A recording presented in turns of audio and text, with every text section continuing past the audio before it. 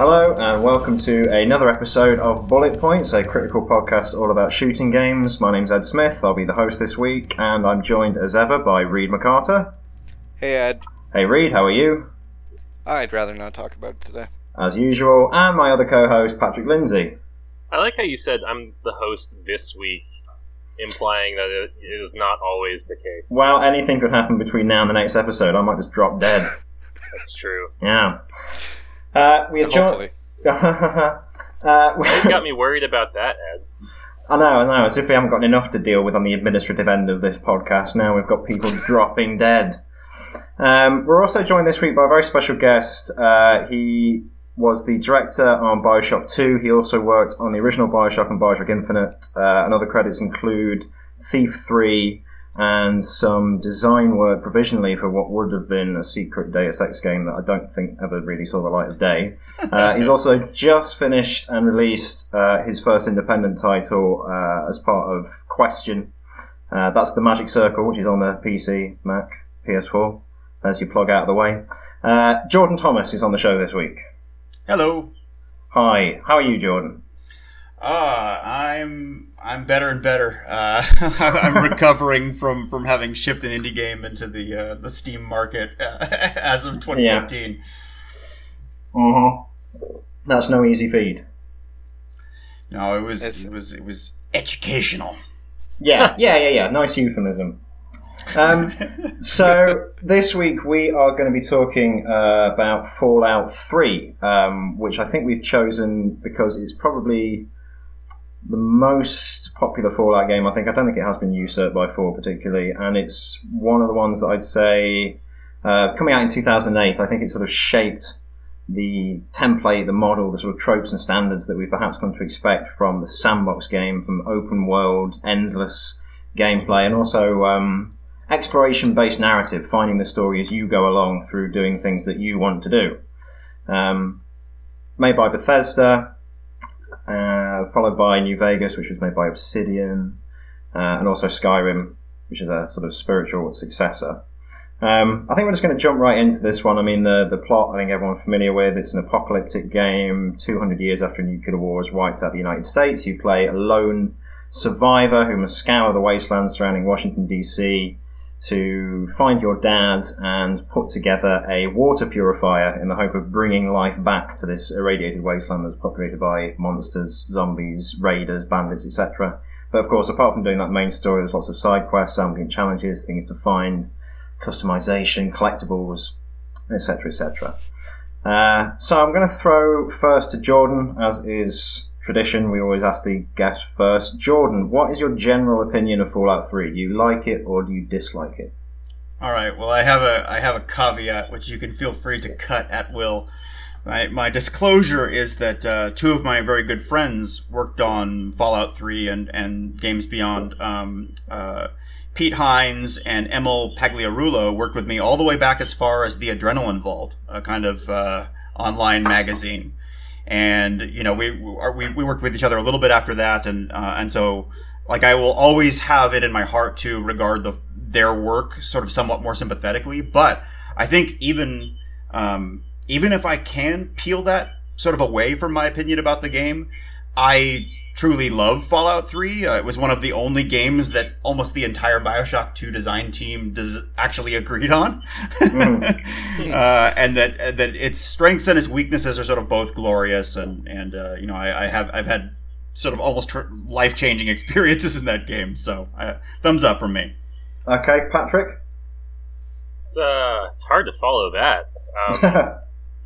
I mean, Fallout 3 is such an enormous game that there is always going to be stuff to talk about, and even if there are parts of it that you absolutely despise and can't stand, there's bound to be something that you will latch onto.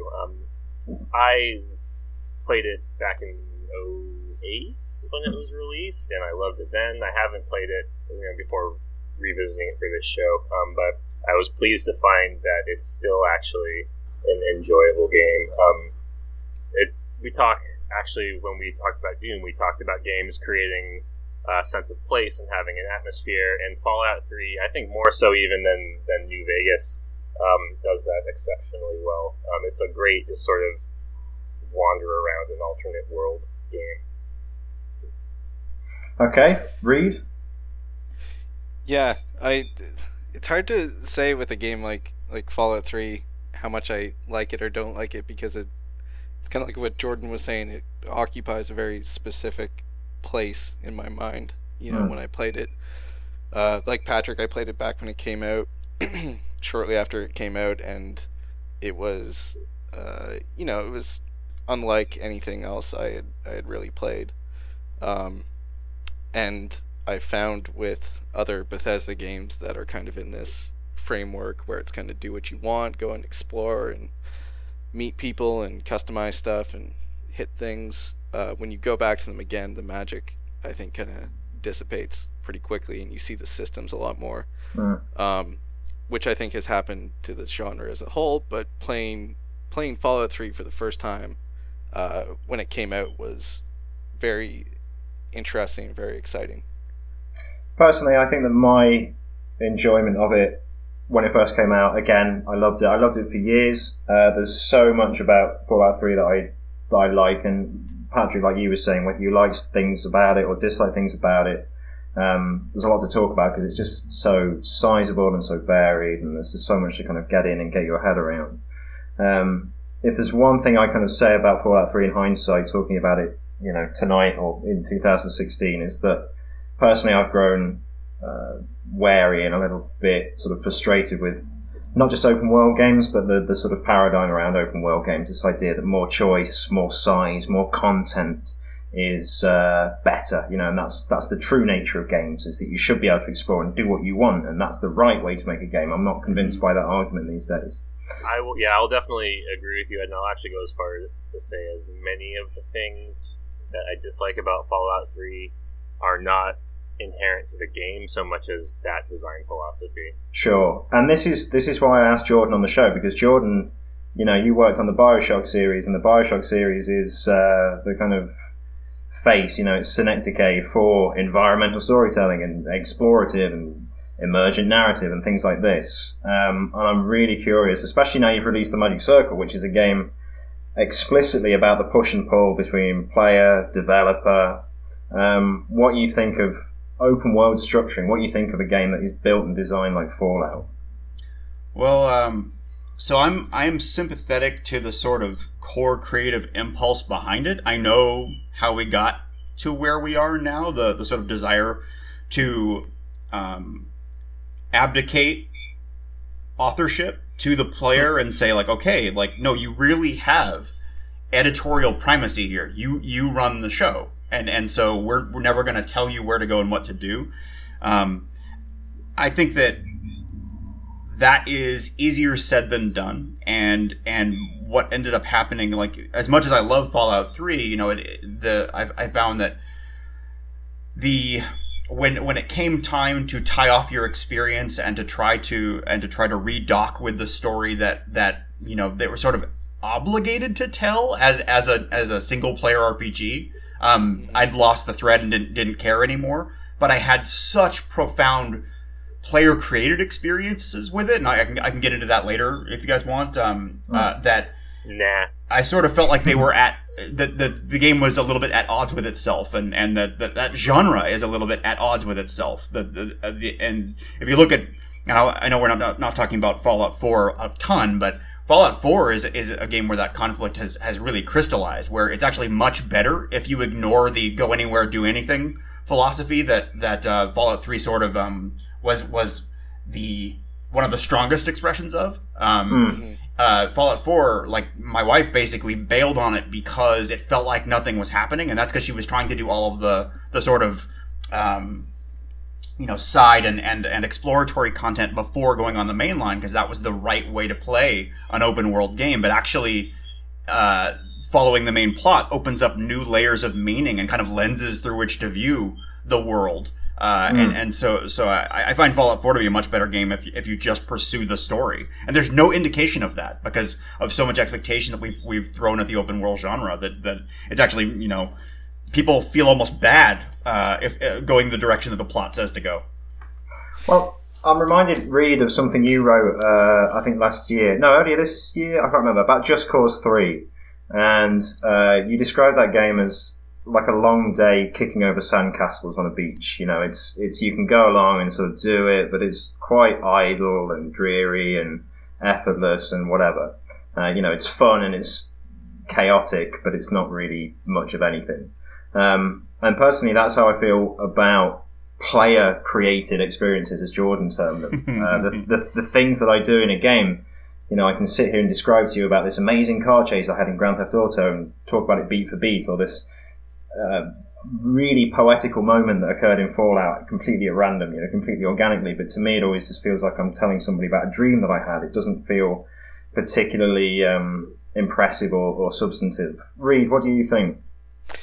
Yeah, no, I get that a lot too. Like around the time Fallout 4 came out, I think that was kind of the last time I was willing to really give. Well, no, that's not fair. If there was some, you know, big open world game and I was going to write about it in some way, I would approach it with an open mind. But Fallout 4 was, you know, something that I was thinking, okay, like I'm ready to kind of get sucked into this, and I think the gap when you look at, you know, what Jordan said about how Fallout 4 kind of crystallizes some of the problems with this sort of design. Back when Fallout 3 came out, it was easy to just kind of lose yourself in that world, and, you know, you almost forget about the main plot and you just kind of drift around. And I kind of lost my thread on this, but I think you could say you found yourself too preoccupied with side quests. That's right. The side quest, my train of thought. But no, it's hard to, when there isn't enough control. Sort of paradoxically, games are always saying, you know, let's let you do what you want to do. But when they let you have too much of it, I feel like it's hard for any of it to seem like it matters a whole lot. You see, I want game makers to be total dictators. You know, I want them to be snobs, I want them to be despots, and I want them to really just sort of force players to, you know, sit and listen and shut up and just imbibe what the game maker has to say. I'm talking now. Yeah, exactly. You know, in the way that a novel and a film, I know you're not meant to make these comparisons, but yeah, that's what I like. At least more of, if not like uniformly, at least more of. Well, and I should probably say too, I mean, with Fallout 4, eventually I kind of threw in the towel, and as Jordan was saying about, you know, following the main plot makes that game better. At a certain point, I said, well, enough of this meandering around, and just followed the plot, and it seemed like a much better game. Like, I think over, you know, the last few years, I've come closer to the kind of approach that you were just talking about, Ed. Like, that is sort of something I prefer at this point, is to be shown. I don't want the responsibility put on me because I didn't make this game. Patrick, what do you think? I mean, what do you think about this idea of Fallout 3 giving placing the onus of sort of telling the story and driving the action on the player? What do you think of it, and where do you think it maybe comes from? Where does it come from? I don't know. I mean, we talk a lot on this show about sort of the need to put hashtag content in games, and sort of the idea of justifying a purchase. And I think that's a cynical way of looking at it, but I think it's also partially an accurate way of looking at it. But more, I guess, less cynically, I think it boils down to a matter of preference. Do you want games to be sort of an interactive, like literal sandbox, or do you want them to be another form of narrative media? And I don't pose that as a dichotomy. I'm not saying it has to be one or the other. It can be both at the same time or at different times. But I mean, my leaning, and I've said this many times, is that, you know, there's an inverse relationship between player agency and narrative cohesion, and if you want to, quote, tell a story, you really do just have to grab people by the wrist and drag them through it. If you want people to just find things and experience your world, that's awesome and really cool, and Fallout 3 is great at that. But then there are other elements that it is not so great at, like, as I'm sure we'll talk about, narrative stuff and thematic stuff. So my personal preference, I think, is more in line with most of us here, is I would much rather have an authored experience rather than view a game as almost kind of like a this sounds like a pejorative, but it's not. Viewing games like a toy box, basically, that you can sort of do whatever you want with. Yeah, I think there's a... Oh, sorry, go ahead. No, please, Jordan. After you. Well, I don't want to lose this thought because I've actually been thinking about it a lot outside the context of Fallout. Because as I've gotten older, I'm becoming much more interested in games that connect me to anyone. Ideal case is that I get to curate, to some extent, the group of people it connects me to. But I think the fundamental sadness of sharing a dream with another person, which we've talked about before, Ed, is that they never really can be suffused by that emotional context and imagery and all of the sort of personal symbol language that made that dream meaningful to you. But meanwhile, a cooperative experience with a lot of emergent elements and a kind of dialogue of systems can become something that galvanizes a friendship that sort of cements a shared reality between the two of you. And I'm sort of seeking those experiences out much more, and we've actually changed what we intend to do with our next game for exactly that reason. We're making a cooperative game next because of that sort of feeling of solipsistic sadness of a single player experience. Like when I was younger, that didn't matter to me. I think that like playing with dolls instinct is perfectly healthy and fine for a while, but if you spend years doing it, you may have a moment. I certainly have, where you stop and go like, how long have I basically been connected to a dreaming machine, putting much signal sort of into and out of the machine, but nobody else can really share in it, right? And I think the Fallout games have this. The best thing they do is provide a massive group of players with a world that they share outside of the game experience. They love that world so much that through cosplay and Let's Plays and all this greater culture, they have found ways to sort of share the way that they embody a character in that world with others, despite the fact that the fundamental design is isolationist. And so there's a sort of weird noble struggle to that, and that's why I love the Fallout game so much, is actually the way that they sort of rippled out into greater kind of entertainment culture.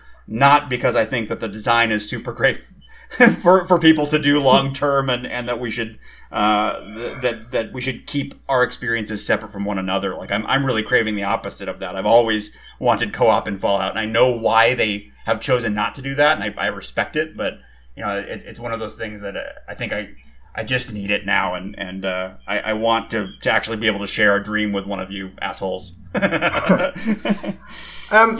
I think. So but before I lose this thought, I wanted to just say, I think that there's something, Jordan, about, you want to make games that connect you to someone. And you're right that, you're playing in the dollhouse, you're connected to a machine that's dreaming, as you put it. And that is something that I don't necessarily see as only being combated by cooperative games. I actually think that there's a way to kind of reach someone and connect somebody by basically connecting the player very directly to the game maker. And I feel I feel like something like Fallout, which is basically handing you a big box full of toys, I feel very disconnected from the people that made this game. I feel like I've been left alone to play in a separate room, and that I've been given all of these distractions so they don't have to say anything to me explicitly, so they don't have to sort of deal with me or answer my questions. I feel very disconnected. There's a quote that I love from a writer called Alan Bennett. I don't know how popular he is in America, and he talks about the greatest pleasure in reading is when you come across a thought or a feeling or an experience that you thought was exclusively yours, and somebody else has put it into words, and it's as if a hand has reached out and taken your own. Yeah, and that the soulmate effect. The soulmate effect, and that is what I find absent from a game like Fallout. It's what I find absent from games at large, and I open world games in the fashion of Fallout, I think, are just the antithesis of connecting to players. Even though they sort of masquerade as giving players lots of things to become excited about and to imbibe and to throw themselves into, they feel to me the antithesis of connection. See, that's interesting. I have a couple things to say about that. First, thank God you said that, because I kind of got lost on the side quest there. Like that was sort of what I was jumping off of in the first place, is that I think that movement towards playing games that have a stronger authorial voice is out of a new craving for connection. And not everybody has it, and not everybody's at the phase of their life where they need it that badly. But a lot of the people I know and respect are kind of realizing, like, wait, what am I really doing here? And, you know, am I meeting another mind, or am I just kind of reflecting my own? And each of those has its place. But I would also argue that people don't connect to architects enough. They don't respect those who sculpt spaces in which experiences have a softer touch. Like I do feel connected to Bethesda in aggregate over many, and this is outside of my personal connection to a couple of the guys there, over many experiences shaped by them, in the same way that I do with certain buildings by Gaudi, if I'm pronouncing that right. I've only ever read the word, maybe Gaudi also, but the it's a softer touch, but I feel that there is still a curation there, and there is still a sort of broad sort of lens that I can become familiar with, that tints all experiences that they decided to sort of create the outer limits of, even though moment to moment, I probably am not going to learn much about the individual life of an individual team member.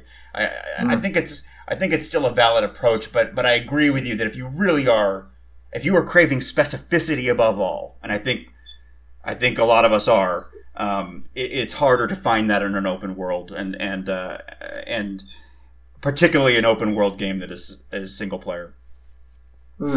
Yeah, I mean, I imagine a lot of it comes down to what you sort of look for in art or in entertainment, the aspects of it that kind of reach out to you. You know, I like music and books sort of most of all, and I've always known that what I like about them, and then this applied to games as well, is like sort of what Ed was saying, the feeling that someone is expressing something that they've clearly expressed that you might be able to latch onto and share. And to me, like, it's a really interesting point, Jordan, about not appreciating the architecture enough. You know, the idea, because you can definitely tell who made these spaces in a big open game like a Fallout. But to me, that's like kind of just being in someone's house rather than talking to them. Mm-hmm. Like, I still get an idea of what they value in what they've constructed here and how they've made this space, but I don't get the sense that I'm actually really meeting them. You know, that I'm getting the full extent of what they could be saying. And I think that's a dynamic that applies to so many games. That's something that I feel when I play. We bring this game up all the time because Reed likes it and I loathe it. Everybody's Gone to the Rapture is a game where you are exploring empty architecture, and you can sort of think about, maybe they were this and maybe they were that. But I don't feel like I can ever really know anyone, and it's especially noticeable in that game because it's, ostensibly about people and the people that lived here, but you don't really feel like you're touching any of them, let alone the people that made the game. I feel Sorry? Oh, sorry, I don't want to do a big tangent about this, but that also, I think, kind of comes back to sort of what you could relate to or what you want out of it, because for me, that's probably the prime example of a game where I feel like the creators are speaking directly to me very powerfully, and for you, it's the exact opposite. It is the exact opposite. But I think one thing I ought to make clear, just for my sort of side of the discussion, is that I'm not sort of saying, all games must be specific, all games must connect directly to you, all games must speak of something that happened specifically to one member of the team. I just think that there's such a drought of that kind of literature, if you like, in games. There's a total absence of it almost. That is something that I guess is worth talking about as if it is, desperately needed. Patrick, we've not. This is going to sound like a weird thing to say, especially because I bring it up kind of as a complaint. But Fallout 3 is a game that is, at least to my mind, designed primarily to be capital F fun rather than to convey a certain feeling or message or emotion or set of values. It does all of those things, but I think primarily it's meant to just give players a bunch of tools that they can use to, wander the wastelands and live out a power fantasy. And that is, and this I recognize as a personal preference again, but that is not why I play games primarily. So a game that is, we'll call it fun forward obnoxiously, like Fallout 3, it strikes me, and like saying empty or vapid sounds mean, and I don't mean it that way, but it seems almost kind of hollow, even though the game is often praised for its visual storytelling and its use of setting and set dressing to sort of convey a sense of place and to tell a history. It all, to me, feels like you're just kind of walking through a museum, which, I mean, that game you sometimes actually literally are walking through museums. But the whole game to me feels like you're walking through, rooms that have been staged. We're gonna lay this skeletal corpse just so, and we're gonna leave this computer terminal message open right here so that you learn this exact information at this precise time. And I know that you have to do that to an extent in open world games, because otherwise it would just be chaos. But it's hard for me to really get a gut punch from a game like that, because to me it just seems so, again, I say purposeful, and I don't mean deliberate. I mean almost kind of like try too hard to force a certain way. It's engineered. Yeah, there we go. Yeah. Thank you. That's why you're the host. Well, Jordan, I mean, you can presumably give us some very, unique and specialist insight here, because you worked on Fort Frolic in the first Bioshock game, which is the level, if people don't know the levels by name, where you encounter Sander Cohen, the sort of deranged artist of Rapture, and he tasks you with venturing into 3 or 4 different areas, I can't remember how many exactly, to find different people who have wronged him, kill them, take photographs of their bodies so that he can use those photographs to create a triptych. So it's 3 places. And, Bioshock was a progressive game, I think, or at least it was one that sort of brought these progressive and different ideas very much into the mainstream, if they had existed before. And it's one that is always talked about in discussions about, open world design, immersion, storytelling, and so on. So the things that Patrick just described there, this problem, I guess, with a game like that, like Fallout, feeling hollow because it's so designed around player enjoyment, player fun, player accessibility. How do you get around that? How do you make an open world level, basically? What are some of the things that you have to worry about? Well, it's funny because I maybe this is going to come off as sort of cynical or world beater or something, but I view BioShock as just as manipulative and hands-on, if not more so, with all of those tactics as a Fallout game. Like perhaps the biggest differentiator for me is the fact that BioShock does have a pretty strong authorial message in all of them, and is at least significantly more honest about its manipulation, and that could be good or bad. I as a player, I tend to buy the open world RPGs more than the sort of linear shooters with a capital M message. But I guess I don't know that I would hold us up as an ultra elegant example. I would say that we put a lot of love into each of those scenarios, but they were all just as, let's try to make damn sure the player is looking this direction as anybody else. The thing that was important to me is comfort specifically. I think has become a sort of an opiate that we've gotten used to across the board. That in an effort a high-minded effort for accessibility and some other reasonable goals, we've also gone for comfort and ego stroking at all times. And I would agree that and this is somewhat different from Fallout to Fallout, even within the Bethesda ones, and definitely different from Fallout to New Vegas. But there is a real desire not to leave anybody behind and not to get you too hung up on any one scene or any one moment. And so your comfort is very, very important. And one of the smarter things they did, I know this podcast is about shooting to an extent, is to add a means by which a regular human might sidestep the often repetitive and somewhat, rough shooting mechanics at the core of the game, right? So VATS is this way of saying to you, don't worry, there's another way to engage with this. You don't really have to be playing a traditional FPS here if you don't want to. Bringing it back around, in my levels, I'm willing to make you uncomfortable for a while. I'm willing to do things that sort of put the lie to your primacy and to say you're not the protagonist of the world, the universe, and everything, at least for right now, because that doesn't feel real to me. Life doesn't feel that way to me.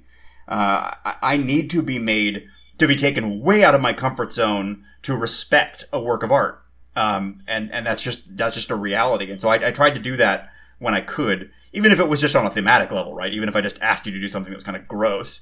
I at least wanted there to be some kind of dialogue between you and yourself about, like, is this, should I keep doing this? But really that was just a tactic to make myself feel better. That when you watch a player go through your levels and fail constantly to find the very well-lit switch, that lets them out of the room. And I remember seeing a poor playtester who couldn't leave the first bathysphere, right? Mm. A certain madness creeps in, and you do start to file off those rough edges, and you do constantly question yourself when you make a decision that is art over accessibility and art over comfort. Or art over engineering, to use the term that you've been using. So I guess I'm just saying that, I'm waist deep in blood over here, guys. Like, I can't really cast any judgment. No, but it's, oh, sorry, Patrick. Go ahead. No, go ahead, Reed. No, I was going to say, like, I wonder how much you can really do, though, because, and this is something I've struggled with before about how experimental you can be with a game, which is premised on being able to advance through it, is not like listening to challenging music or watching challenging film. You still have to push it forward, with your input. So if you obfuscate too much how to actually do that in the service of getting a message across, I mean, I want that, but then at the same time, do I? Because then can I actually fully appreciate what's been made? Like, it's like what Jordan is saying, where you have to let the player figure out how to keep going. There's that stand-up comic who actually talks about that. Oh, yeah? Yeah, he's a British or a Scottish guy, I guess. Ed probably knows him personally. Yeah, probably. Yeah, of course. They hang out together in that terrible playground in Glasgow. Yeah, exactly. It's that. I mean, the entire bit is that exact thing. It's games are like the only real medium where they test you before they let you continue. Oh, I know the guy you're talking about. It's Dara O'Brien. He's actually Irish. Sorry. Whoa. Oh, Patrick. Yeah, and he talks about, games are the only medium that, in his words, deny you content. You don't reach the middle of a book and it asks you, how well are you understanding the book? Oh, not enough. Go back and read the last 3 chapters again before you can advance. But games do that. To try and keep us on point here with Fallout, I think one of the tensions that I experience is that, you're meant to be a grizzled, struggling, desperate for survival wastelander, but you inevitably find yourself fighting and killing basically everything as you go on. You accumulate a lot of weapons and bullets. You've got a device that can tell you where to go at all times. You've got very simple mechanics for healing yourself and, just keeping yourself alive, basically. I don't think that it's that often, apart from a few, aesthetic touches and maybe the odd moment where your back's up against the wall, but generally you feel fairly empowered. The sort of the narrative pretense of that game is not sold through what you do on a moment-to-moment basis. And again, I'm going to throw to Jordan, despite his wading through players' blood here. How do you, if you've got okay, I'll tell you what, we're sitting down to design a AAA open world game, right? What do you have first? Do you have, we're going to tell this story about these characters, or the player is going to be doing this in the game? Mechanics or story? I have a real strong narrative bias, and so even though, thank fuck, I was raised by the sort of systems-driven school of design that came out of MIT and Shaped Looking Glass and all that. They sort of stopped me from just making kind of point-and-click adventure games for the rest of my life, which would have been a real shame. I have to tell myself a story of what I expect the player to do, kind of disembodied moments, like a slightly more elegant version of wouldn't it be cool if this and then this and then this, and then I reverse engineer that to the mechanics that would be necessary to make those moments happen. I don't say, for the most part, because I've just seen it lead to disaster, I don't say, here's the super deep emotional relationship between the father and his estranged lesbian daughter or whatever, that you will ultimately realize that you were playing both of them the whole time. Like if you start there, it's going to be destroyed by the iterative process. So I tend to go with a kind of high theme and a bunch of moments that seem like they might be compelling, a sort of fantasy, which is a little bit like a snippet of a dream, and then say like, okay, well, what is the systemic fabric that would allow those to happen consistently, and then write a story around that once you're out of the prototype phase and the world is kind of roughly connected. And by the way, BioShock doesn't, regardless of how you feel, like the game succeeded pretty well at kind of threading the needle between lots of different types of audiences and brought what would have in previous decades been niche kind of experience to a wider audience. So let's assume that it was successful in that.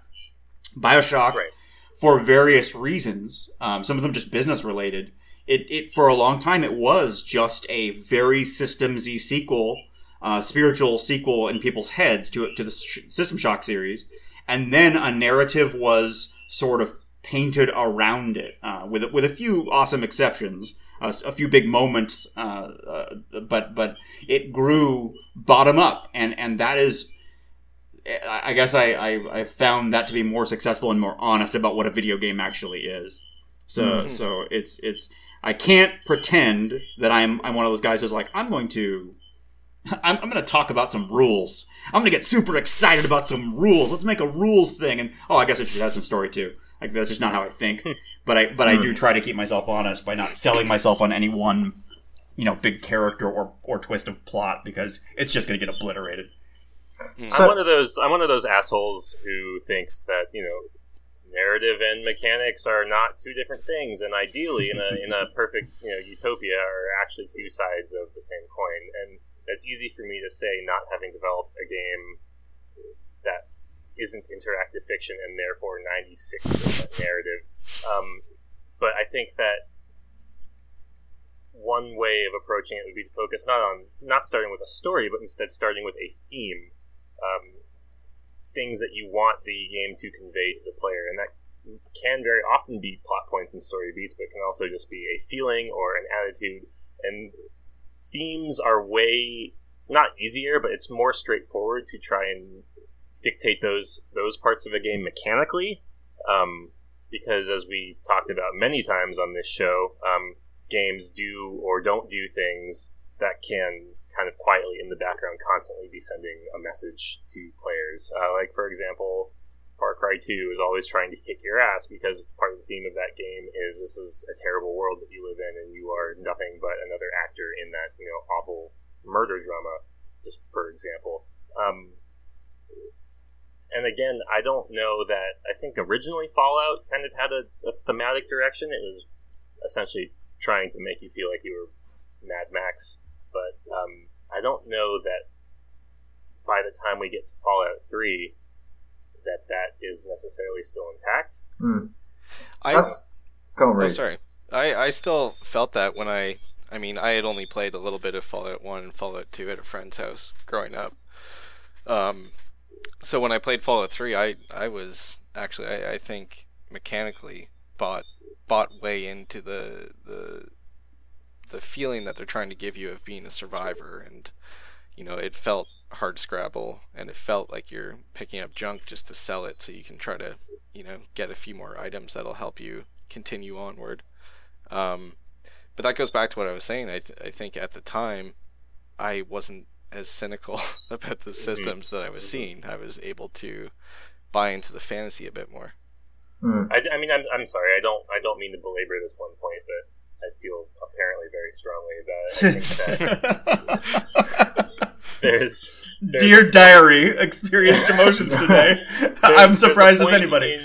In Fallout 3 where you kind of cross this, you crest this hill, so to speak, and then it's all you gain so much momentum that basically any challenge is leached out of it. There was some point where I had like no fewer than 10,000 bottle caps at any given moment, so I could literally buy whatever I wanted, but I didn't need to because I constantly had a steady stream of ammo that I was looting off of corpses, and wow, that's grim to say out loud. But and again, I know that is a mechanical method of character development. You're telling the story of how your character grows by them progressively becoming more of a badass. But playing Fallout 1, which I haven't completed, but I've played a lot of, that game is terrifying. You always are like just about to die all the time, and the opening parts of Fallout 3, that is definitely the case. Like when you're wandering around after you just leave the vault and you have nothing on you but like a cracked baseball bat and some dreams. But that goes away, or at least in my playthroughs it went away in a way that I didn't experience when I played its predecessors. I think that's true, and I've talked about that with friends who have played these games, and I think it goes also for Skyrim and New Vegas as well, where you do reach a point, this kind of, like you said, Patrick, where you crest a hill and that's it. Any of the sort of narrative thrust or implied drama or suspense of those worlds is gone, never to return. Well, you have to. I have something to say about this stuff before I forget, which is that you have to be willing to slough off a pretty significant percentage of your player base. Like you have to be willing to say, for the art, for the theme, right? Because difficulty and competence are kind of married to the idea of hardship as theme. Player skill creates this massive band, this huge, kind of range of experiences that this major actor in the composition, the actual audience, is going to have in your world. So if you say no, it's hard Scrabble. Like I know people for whom Fallout 3 was incredibly hard Scrabble, and I know people for whom it was an absolute cakewalk. Like they could beat it one-handed, while texting, and so.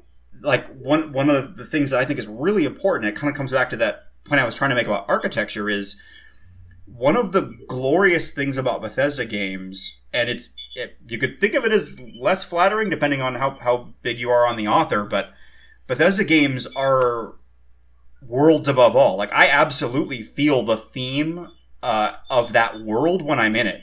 I don't think that any given moment in it is necessarily that glorious, but there are standouts that sort of inform my overall impression of it, like the sort of violin quest, right?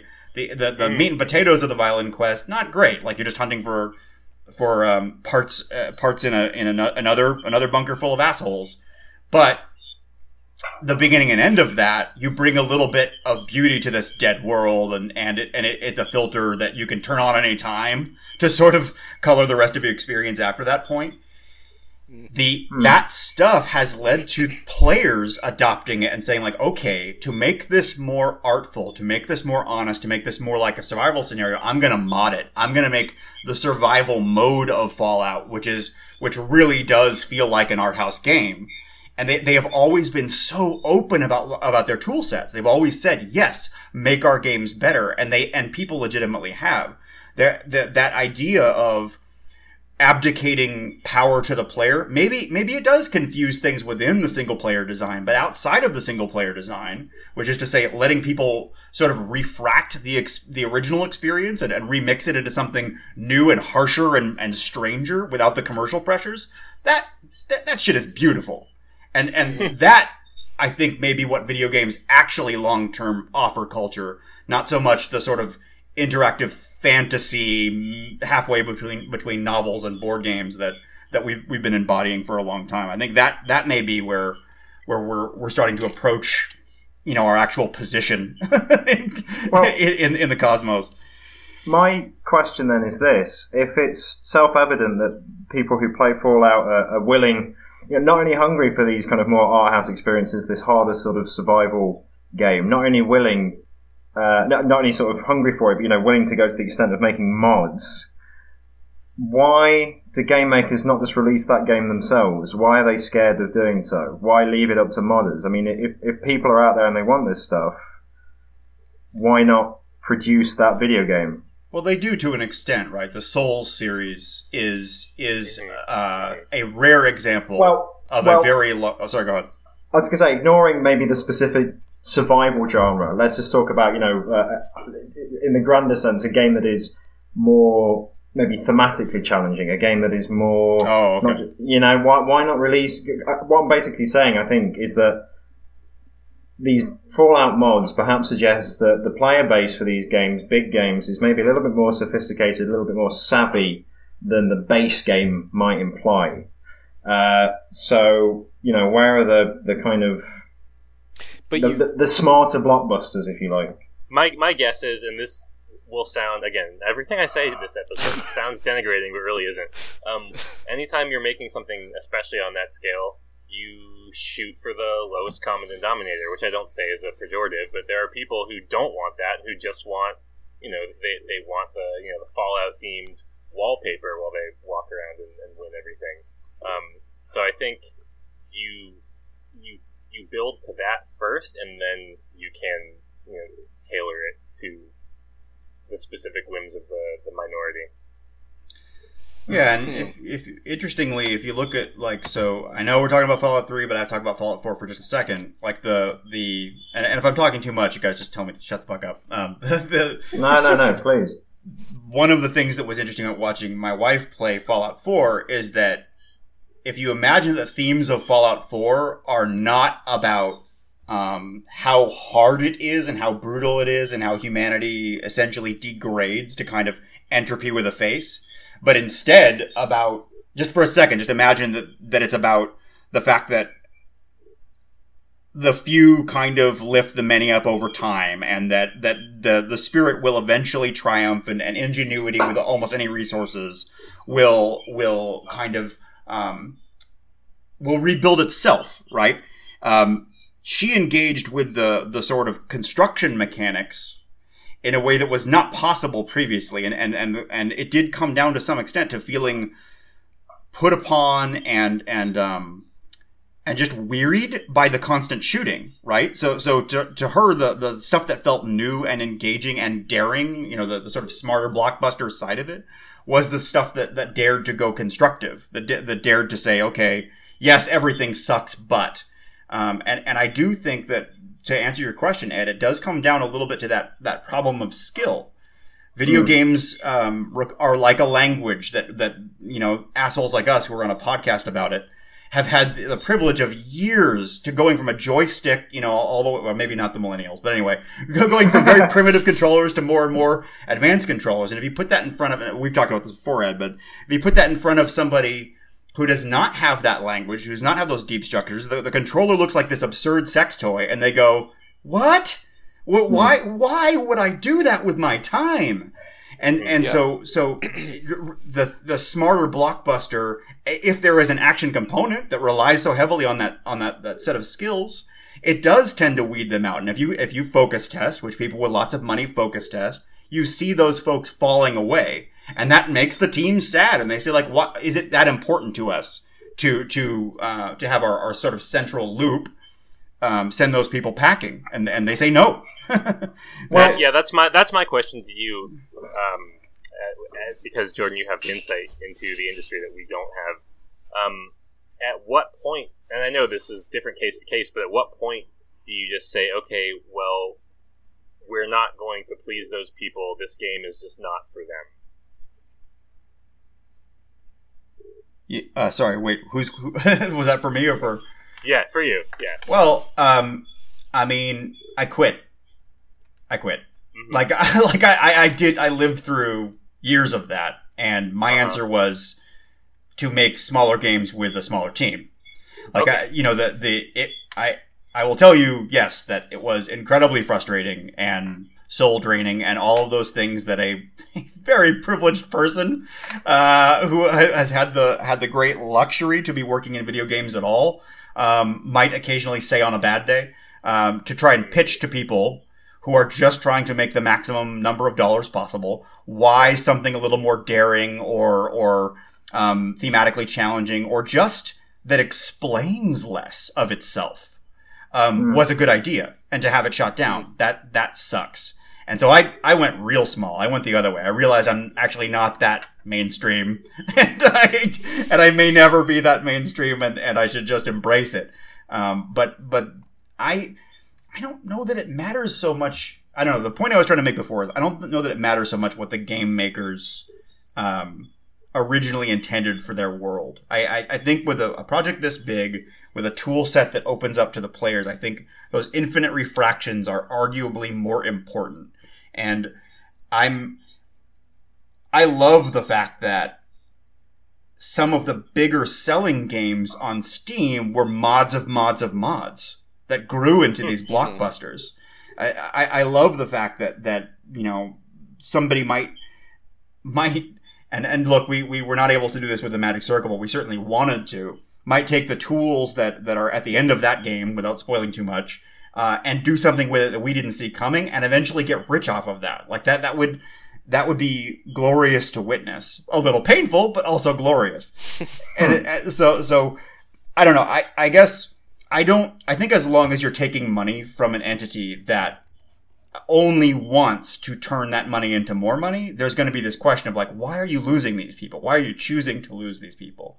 And sometimes you find that your own tastes are such that it's not actually that important. Like the whatever the difficult thing was, the divisive element was not that important to you. And the people who stay at AAA studios keep answering, no, it's not. Like I'm totally fine making a thing that is very popular for lots of people and letting the mods and so forth be the people who introduce interesting edges for their own sake. And maybe like 99% of them suck, but one of them is going to be brilliant. Great. I had to flee. I had to flee. I think that's such a depressing state of affairs. And this idea of the controller being like this sort of impenetrable or, insurmountable gateway. I mean, you learn to read because it's worth reading and because books are worth reading. I feel like if more games had something worth telling people, then learning how to use a controller would feel more worthwhile, and more people would do it. It feels like this kind of defeating circle.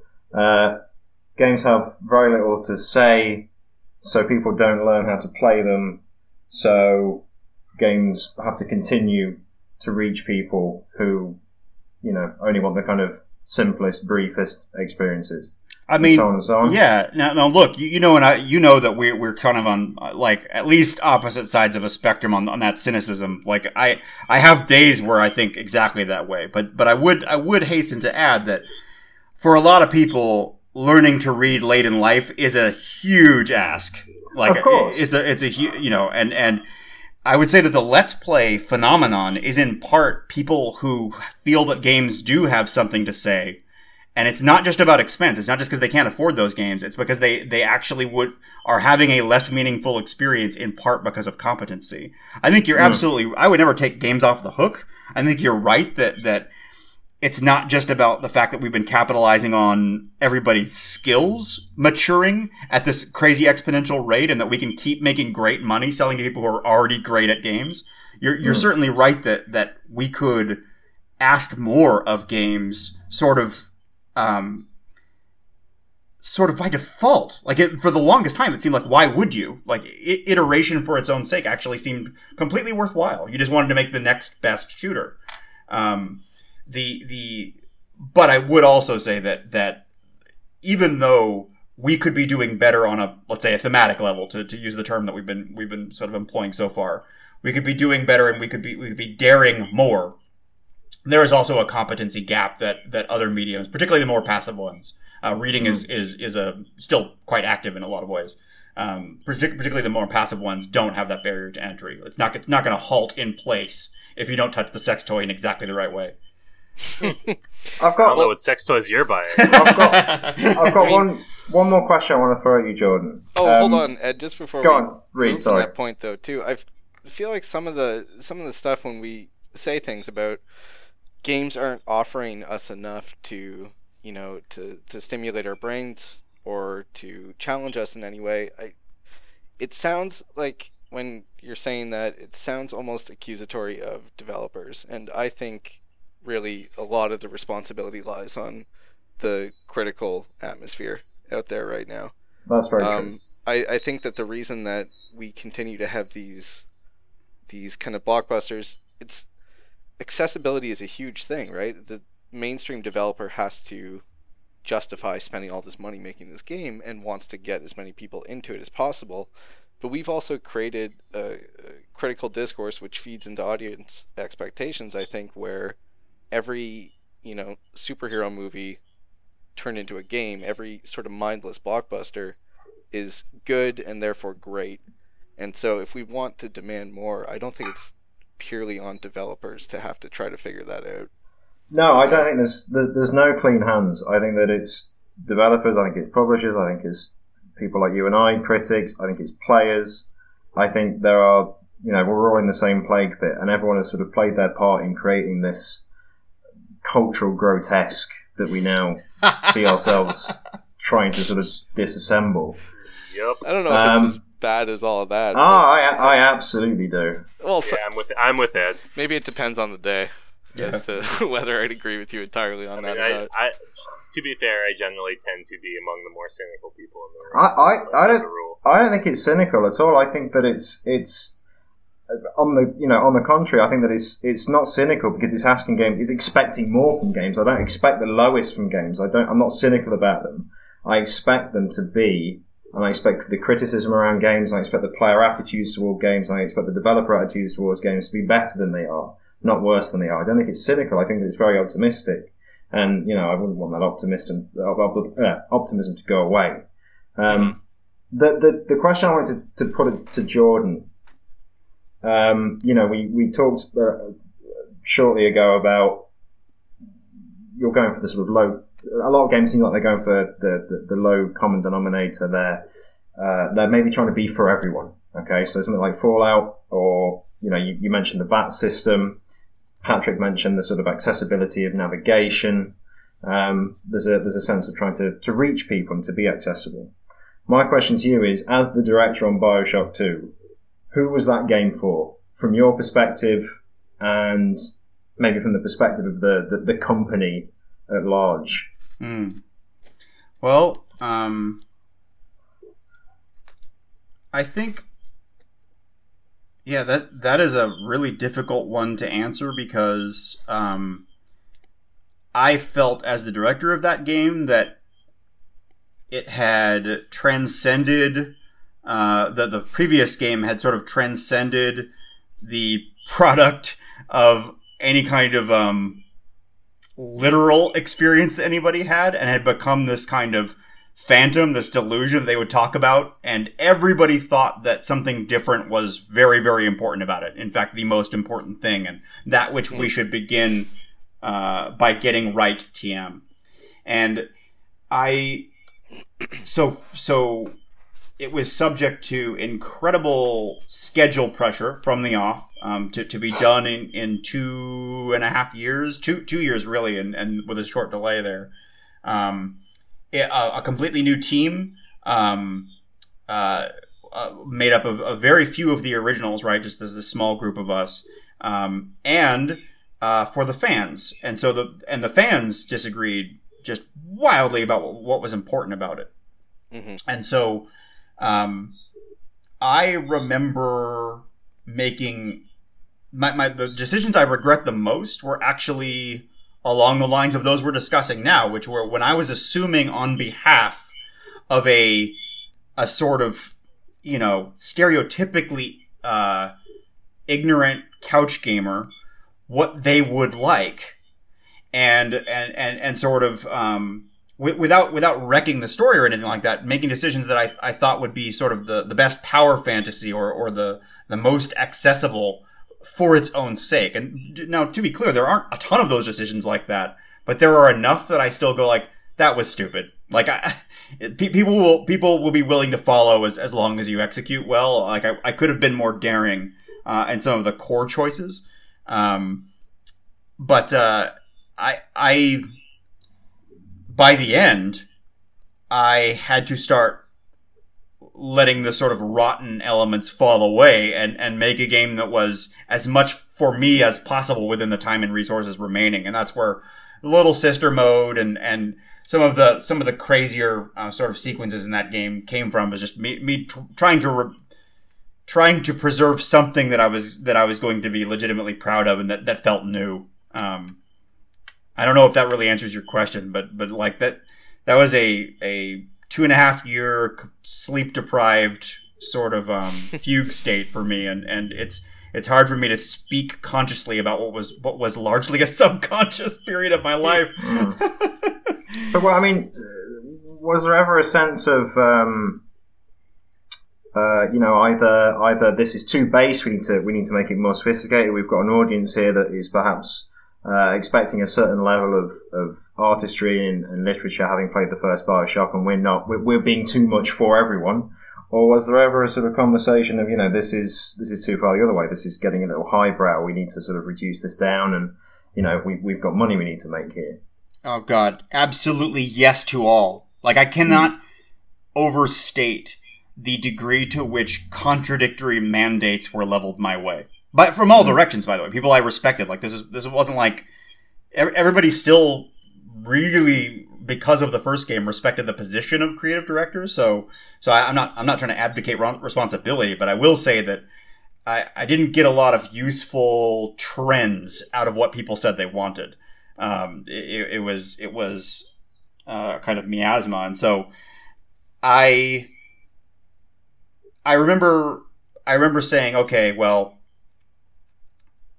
there is enough of a push internally. And let's be clear, I was a level designer elevated to my first director job. Like, this was like a huge leap.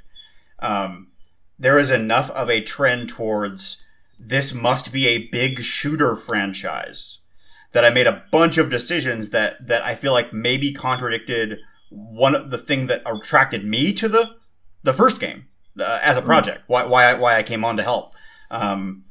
And that I feel that's the part that I feel the worst about is my original thinking was like playing a former Little Sister, coming back, a sort of horror experience, more pared down, more desperate, stuff that I guess is more in my wheelhouse. And I went the other way. I went the sort of power fantasy direction, believing that that's what people wanted TM. And there is a lot of that. You can talk yourself into that, and it builds its own momentum because it seems like a good idea at the time. And I'm still proud of lots of what came of that. Like, we tried to make that as nuanced as we could. But once you start making something that I guess is not as much for yourself and is for a phantom third party, I think you're getting into the weeds, and it's worth questioning why do you think that's important? Who do you think is your master there? Because really, people want to be led to a new place. Trying to feed them what they loved yesterday is kind of a recipe for disaster. Well, I think that kind of dovetails pretty nicely with what we were talking about in terms of accessibility. Oh, thank God. No, like 100%. I think the sort of struggle. This whole episode also feels like some weird meta commentary on the Magic Circle. If you've played it, I think it becomes very clear. But like the idea that you make something that, regardless of what the actual development process was like for something like the first BioShock, that game feels, like it's very of its time, and it feels very confidently made. No matter what your opinion of it is, I think that game knows what it is. And then in mainstream game space, if you want to say, well, here's this interesting, piece of culture, art, entertainment, whatever, make another one. I just, in terms of the whole idea of appealing to everyone, but also making something that that kind of has some oomph to it, that has some direction to it. I don't know. That seems like an impossible ask. Yeah. Well, this is something that I wonder about an open world game of the size of Fallout 3. Is it even possible for a game that's structured so sort of loosely but also tightly? I mean, it's structured in a way that it's just going to let you go off and do what you want, but also, it's got lots and lots and lots of stuff in it that's been rigorously sort of placed and created. But is it possible for a game like that to have? Is it possible for open world games to have any sense of auteurism? And I mean, sure. I mean like Absolutely. I mean like a single voice. I don't mean. I do mean in the dictatorial. this person wrote this game, and this is what they were trying to say about this. Is it possible for an open world game the size of Fallout to be able to do that? Anyone? See, I said absolutely, but having said absolutely, I am now not actually that sure. You see, I wonder. I mean, Patrick. I mean, it's a game that I know you enjoy. I don't know if Reed's played it. I don't know if Jordan's played it, but Far Cry 2, which you mentioned earlier, I think that very much, or at least as close as I can think, gets there. Mm-hmm.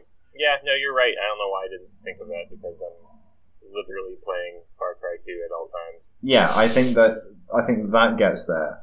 If there's any other open world games that I think have got a... Because, people talk about the story of an open world game, and we can say that the story of Fallout 3 is you play this survivor, and you've got to start this water purifier, and you've got to find your dad, and you come for the vault. But that's not the story of Fallout 3. The story of Fallout 3 is you walked around for 3 hours picking up bottle caps off the floor. The story of Red Dead Redemption isn't John Marston trying to get his family by doing these murders for the federal government. The story of Red Dead Redemption is you crashed your horse into a river, then you spent 6 hours picking flowers, and then you know what I mean? The story of that game, if you take it as a kind of the camera is always on perspective. See, these are the things that are usually lauded with games like that. People normally love like the individual or the emergent qualities. I actually tend to go the other way, because I think, as we've talked about, that it gets in the way of but a lot of the opportunity you have to inject authorship into your work. Yeah.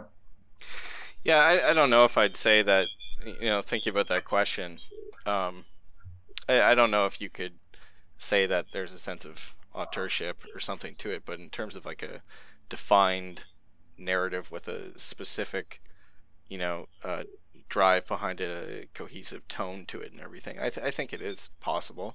I think you talk about something like Far Cry 2, and I think the various parts of that, if you want to look at it in the same way of what you're saying, if it's a story about, the mercenary doing things, it's also a story about a mercenary, setting a patch of grass on fire and killing their best friend by accident. It's also a story about driving your Jeep off a cliff because you couldn't control it properly.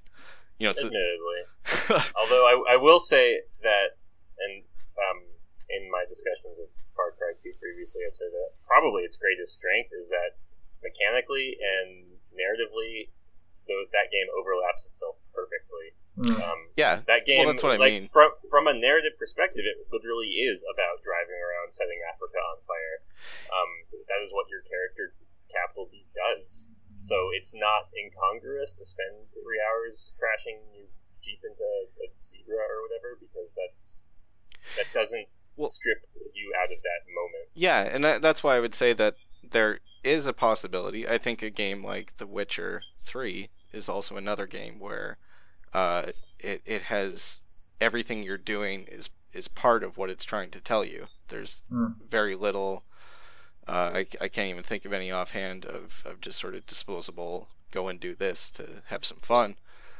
So I'd say it is possible, but I think, it's too many games are kind of forced into that model for it to work necessarily.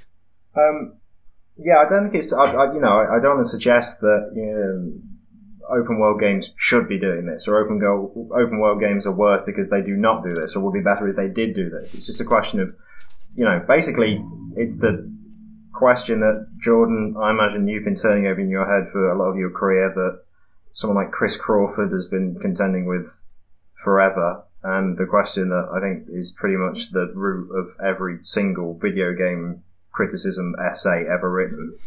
Is it possible to unite player and developer and create some sort of, artistic cooperation between them? Can you say what you want whilst working in a medium designed to allow other people to say equally, if not more loudly, what they want? Based on what I have personally experienced and what I know of the folks at Bethesda and what they were trying to sort of say with their world without necessarily using words, because I don't want to get bogged down for just a second in like, what does the script say? Because I think that's fraught in a whole different way. But just like, what is your experience of the world say?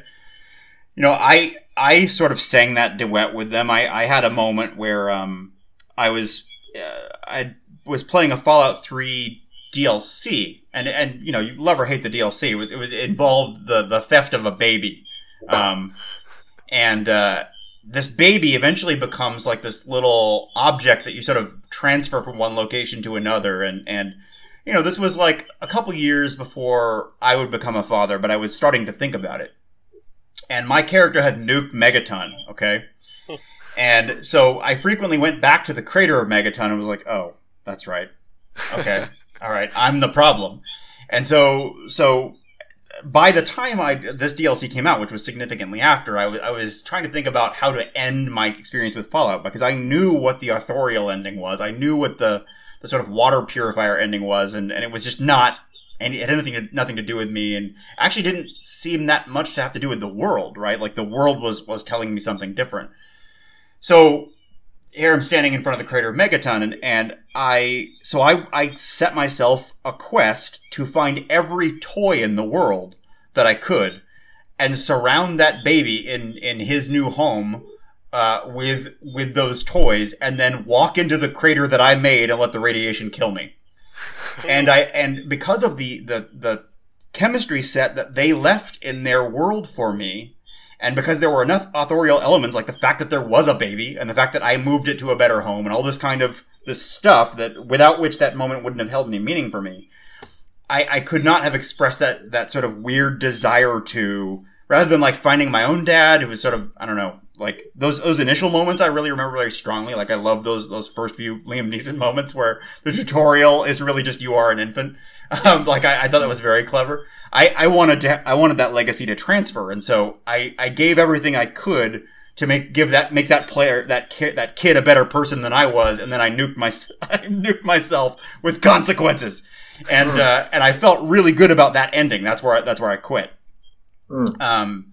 And so that duet, that the resulting sort of authorial influence, but strongly answered by my own style and sort of semiotic map on that world.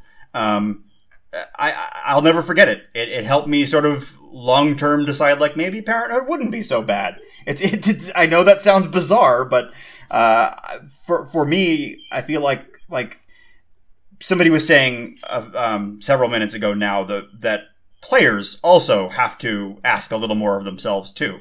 That the act of playing with meaning and of treating your experience there like it might matter is something that I would ask of people as well. I think that we as authors have to strive for more, but if the player wants to be co-author, they have to do the same.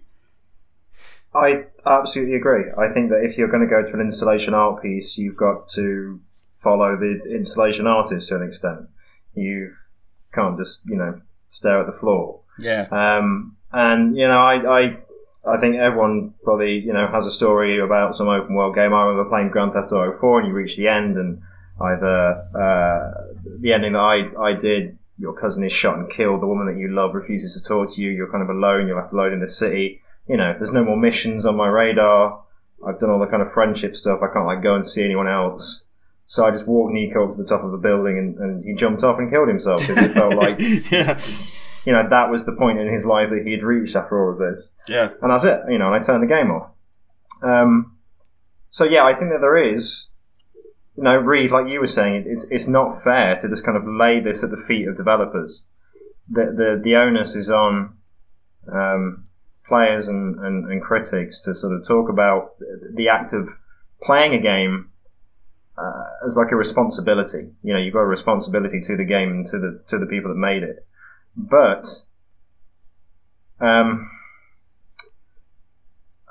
I still worry. I mean, we've probably gone way off base here, and I still think it's interesting though. But I still think. Is that what these games? Is that what games pander to? Is that the kind of attitude that they engender? Because the open world games, in particular, what they engender to me is not be respectful. It's not take responsibility. It's you're the boss. You can do what you want. All of this stuff is for you. And so many games seem to engender in players cosseted, spoiled attitude. I characterize them as being sort of worshipped by a game like some Persian god king. It's just everything is thrown at the feet of the player, like some spoiled child regent from the British monarchy. And I think that does the opposite of asking them to be responsible and to do the kind of things that help the story along. Reed, what do you think? I don't know. It's so tough because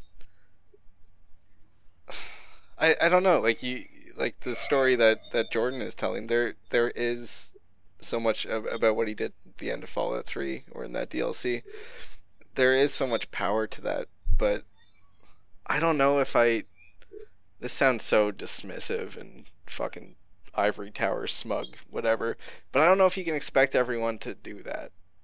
I don't know if you can expect them to give as much as the developer is given. If they feel like because this is an experience that they have purchased and brought into their home, it has to be given to them, not that they have to participate any more than following the instructions. I don't know. That's a big one. It is a big one. I think that personally, and this is snobbish, and I'm very open with the fact that I'm a snob when it comes to games. I'm a snob when it comes to films. I'm a snob when it comes to books. But I personally think that the attitude of I've bought this, I've paid for it. It has to pleasure me on my terms. I think that's a really, really shameful and unfortunate attitude to have to these things. I know people who watch a television series like The Wire and they say, well, I'm not watching that because I don't understand the slang. So, well, learn the slang. Pay attention. I think that this idea that things should be sort of spoon-fed, that because you paid money for it and you own it, it should do as you say, that's not how art should function. That's not how entertainment should function. The joy of these things is to be challenged. Patrick, how do you feel about this? I think it goes back to what I said at the beginning of the show. People play games for different reasons. Some people just want a thing that they can do with their hands for a bus ride. Other people play games as an actual means of ingesting art in a different form, and some people fall in the middle of those two extremes. I do think that video games in particular have a really big problem with laying things at people's feet. I think a lot of developers, especially the larger the studio, the larger the game, the more you see developers who seem as though they are terrified of doing anything that could potentially stand in between the player and ultimate victory, which is a shame. I think you can tell stories that way, but I think you can tell a very specific kind of story, and I think we have told that story, which is essentially big, strong, usually man kills everything and saves everybody. We've told that story hundreds and hundreds of times, and when you look at games, particularly open world games like Far Cry 3 or like the later Fallouts, they're just the reason games such as those are growing so bloated is because we've told the story and we need to do something else. We definitely don't want to change up our attitude, RE relationship between developer and player, because the player is sacrosanct, so we're just going to give them more stuff to do. We're going to give them more items on the grocery list to pick up. This idea that games can do different things for different people, I'm absolutely comfortable with that. my sort of snobbishness, I don't want to be confused with wanting some sort of cultural utilitarianism or like uniformity where, you know, everything serves the same purpose. My problem isn't that, you know, games do different things for different people. It's that AAA games in particular target only a very specific kind of experience wanted by a very specific kind of people. Or at least that's how it often feels. And that any other sort of experience that you get is kind of after the fact, and it's the result of quite generous interpretation. Well, isn't that all we... I think comes down to, it's a bit pat and everything, but I think it ultimately just comes down to you want more diversity of experiences, you know? You want I always say this exact same goddamn thing, but I think games in the mainstream space kind of stay the same in certain respects, but I love action movies, and I don't want to watch action movies all the time, you know? Mm-hmm. I don't want things taken away from other people. You just want more stuff, you know? Mm-hmm. You want to have a space, and any medium needs diversity in expression in order to be healthy, I think. And and there's a couple of takeaways as well. At least for me, like you guys sort of reminded me that the relationship of art to entertainment and art to the sort of patronage of funded art has always been fraught, right? Like that is the patent part. We just know that the sort of purity that an ideal sort of aesthete might expect from a piece of interactive media is to some degree compromised by where did the money come from.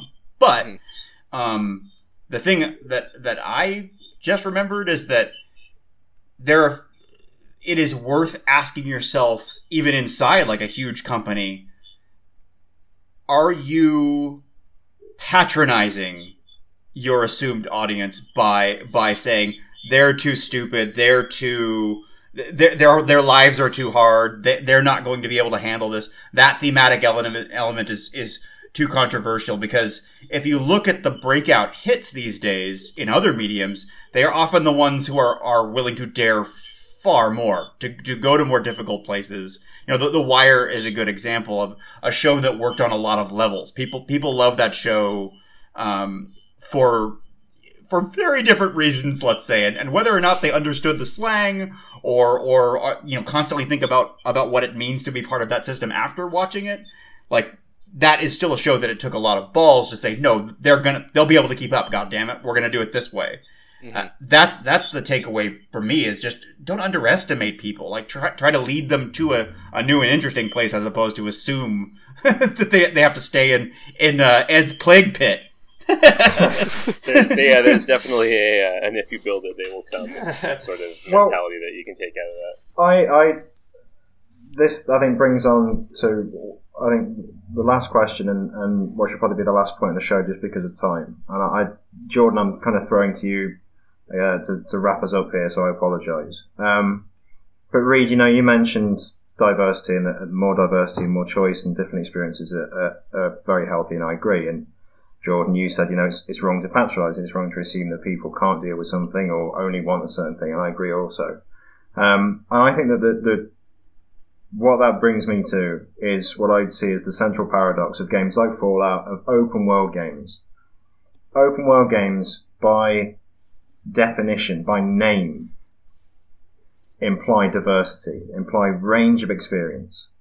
Yet, they all are about a man on a quest, using weapons to defeat enemies, to become the patron saint of the world, to become the richest entity in the world. Every open world game has a similar, if not identical, paradigm.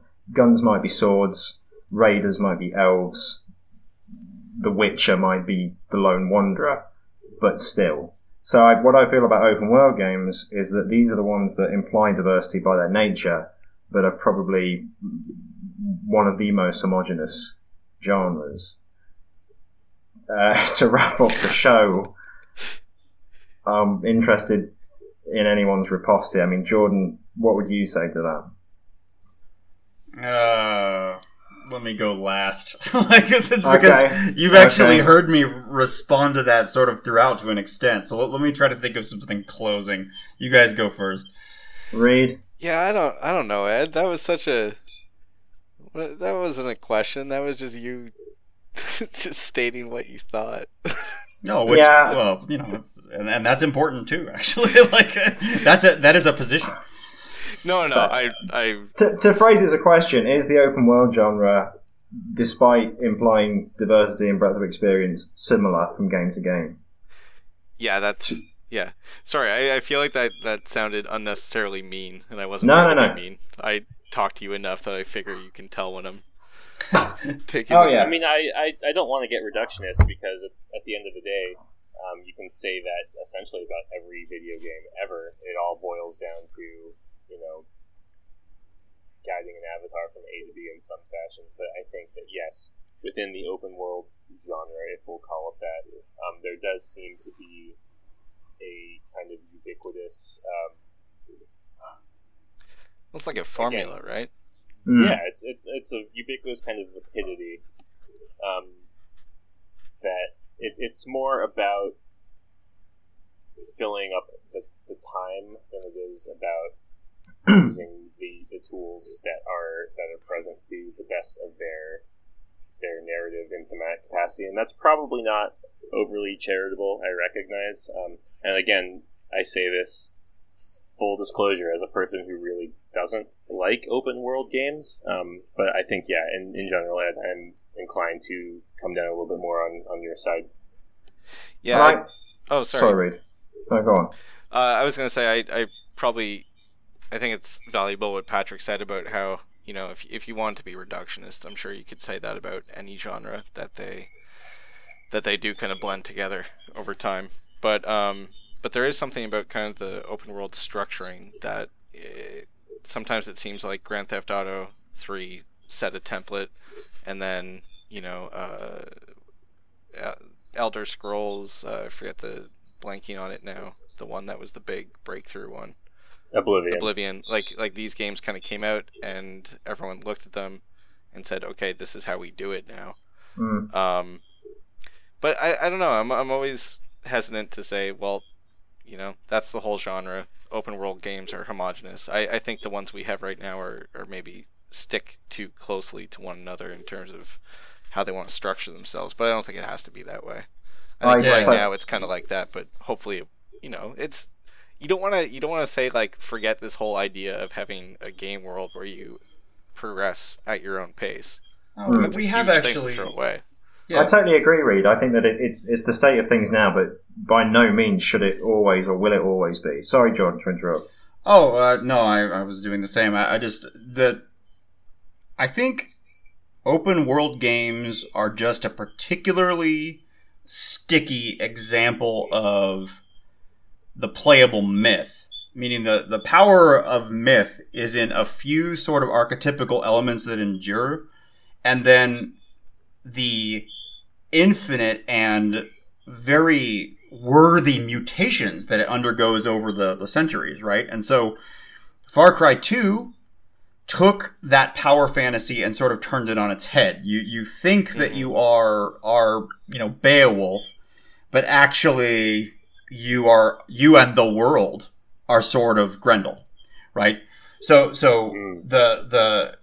and this is not an open world game, but in the Magic Circle, we started out trying to say we came back to theme for a second. We talked about theme. What if we tried to make the playable Prometheus? What if we tried to make a game about the transference of power to the player and the sort of how hotly contested that is? And the little wrinkle that we added, was, okay, what if Prometheus then becomes Zeus? What if you are an asshole? What if you are just as capable of being an asshole once you're given that authorial power? There's some responsibility in it, right? Mm-hmm. The open world games are not inherently sort of corrupt or cesspool like.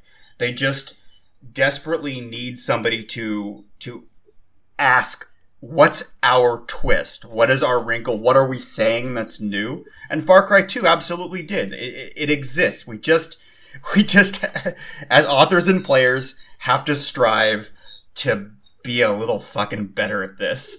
I hope that doesn't sound pat, because I legitimately believe that is worth saying aloud to yourself over and over until death. Yeah. No, that's very true. If you care about this, if you care about games and you want good games, then absolutely. Fuck up. Well, I think that's a pretty comprehensive note to end on.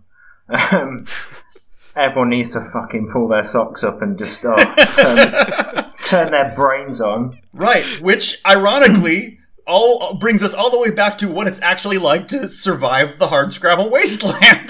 Yes, exactly. Yeah. Make something from nothing, you sons of bitches. This really has all been about Fallout. Yeah. Every single thing we said. Yeah.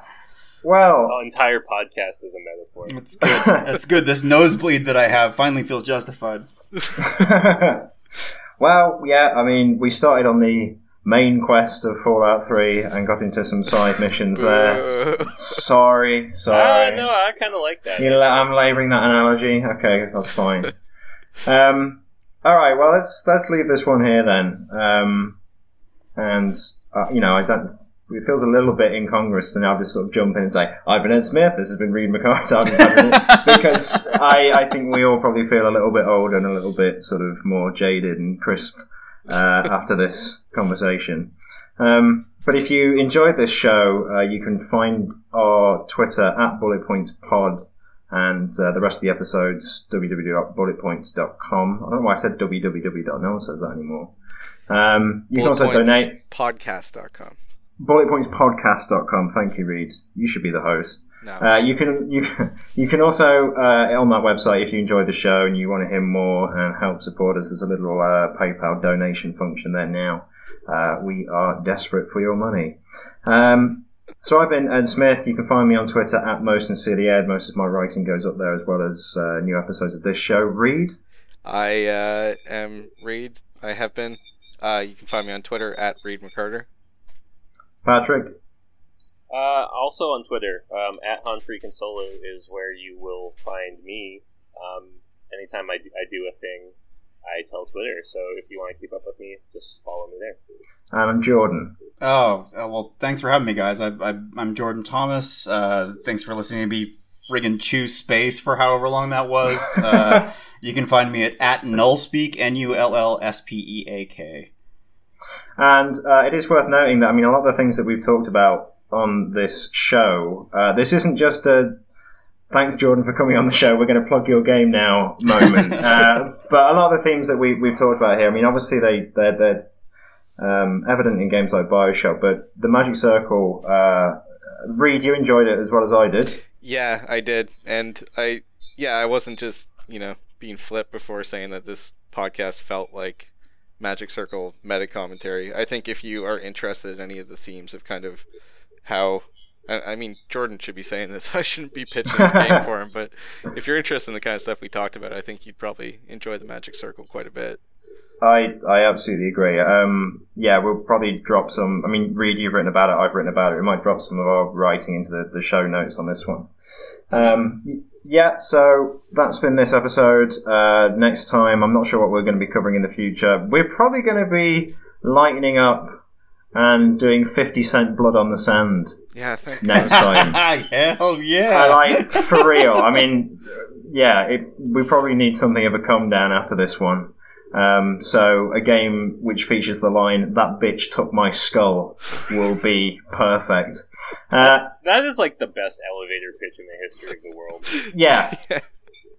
What's our next game about? Well, it's like this bitch who takes a skull. Sold. Until then, thanks again for listening. This has been Bullet Points, and we'll be back again shortly.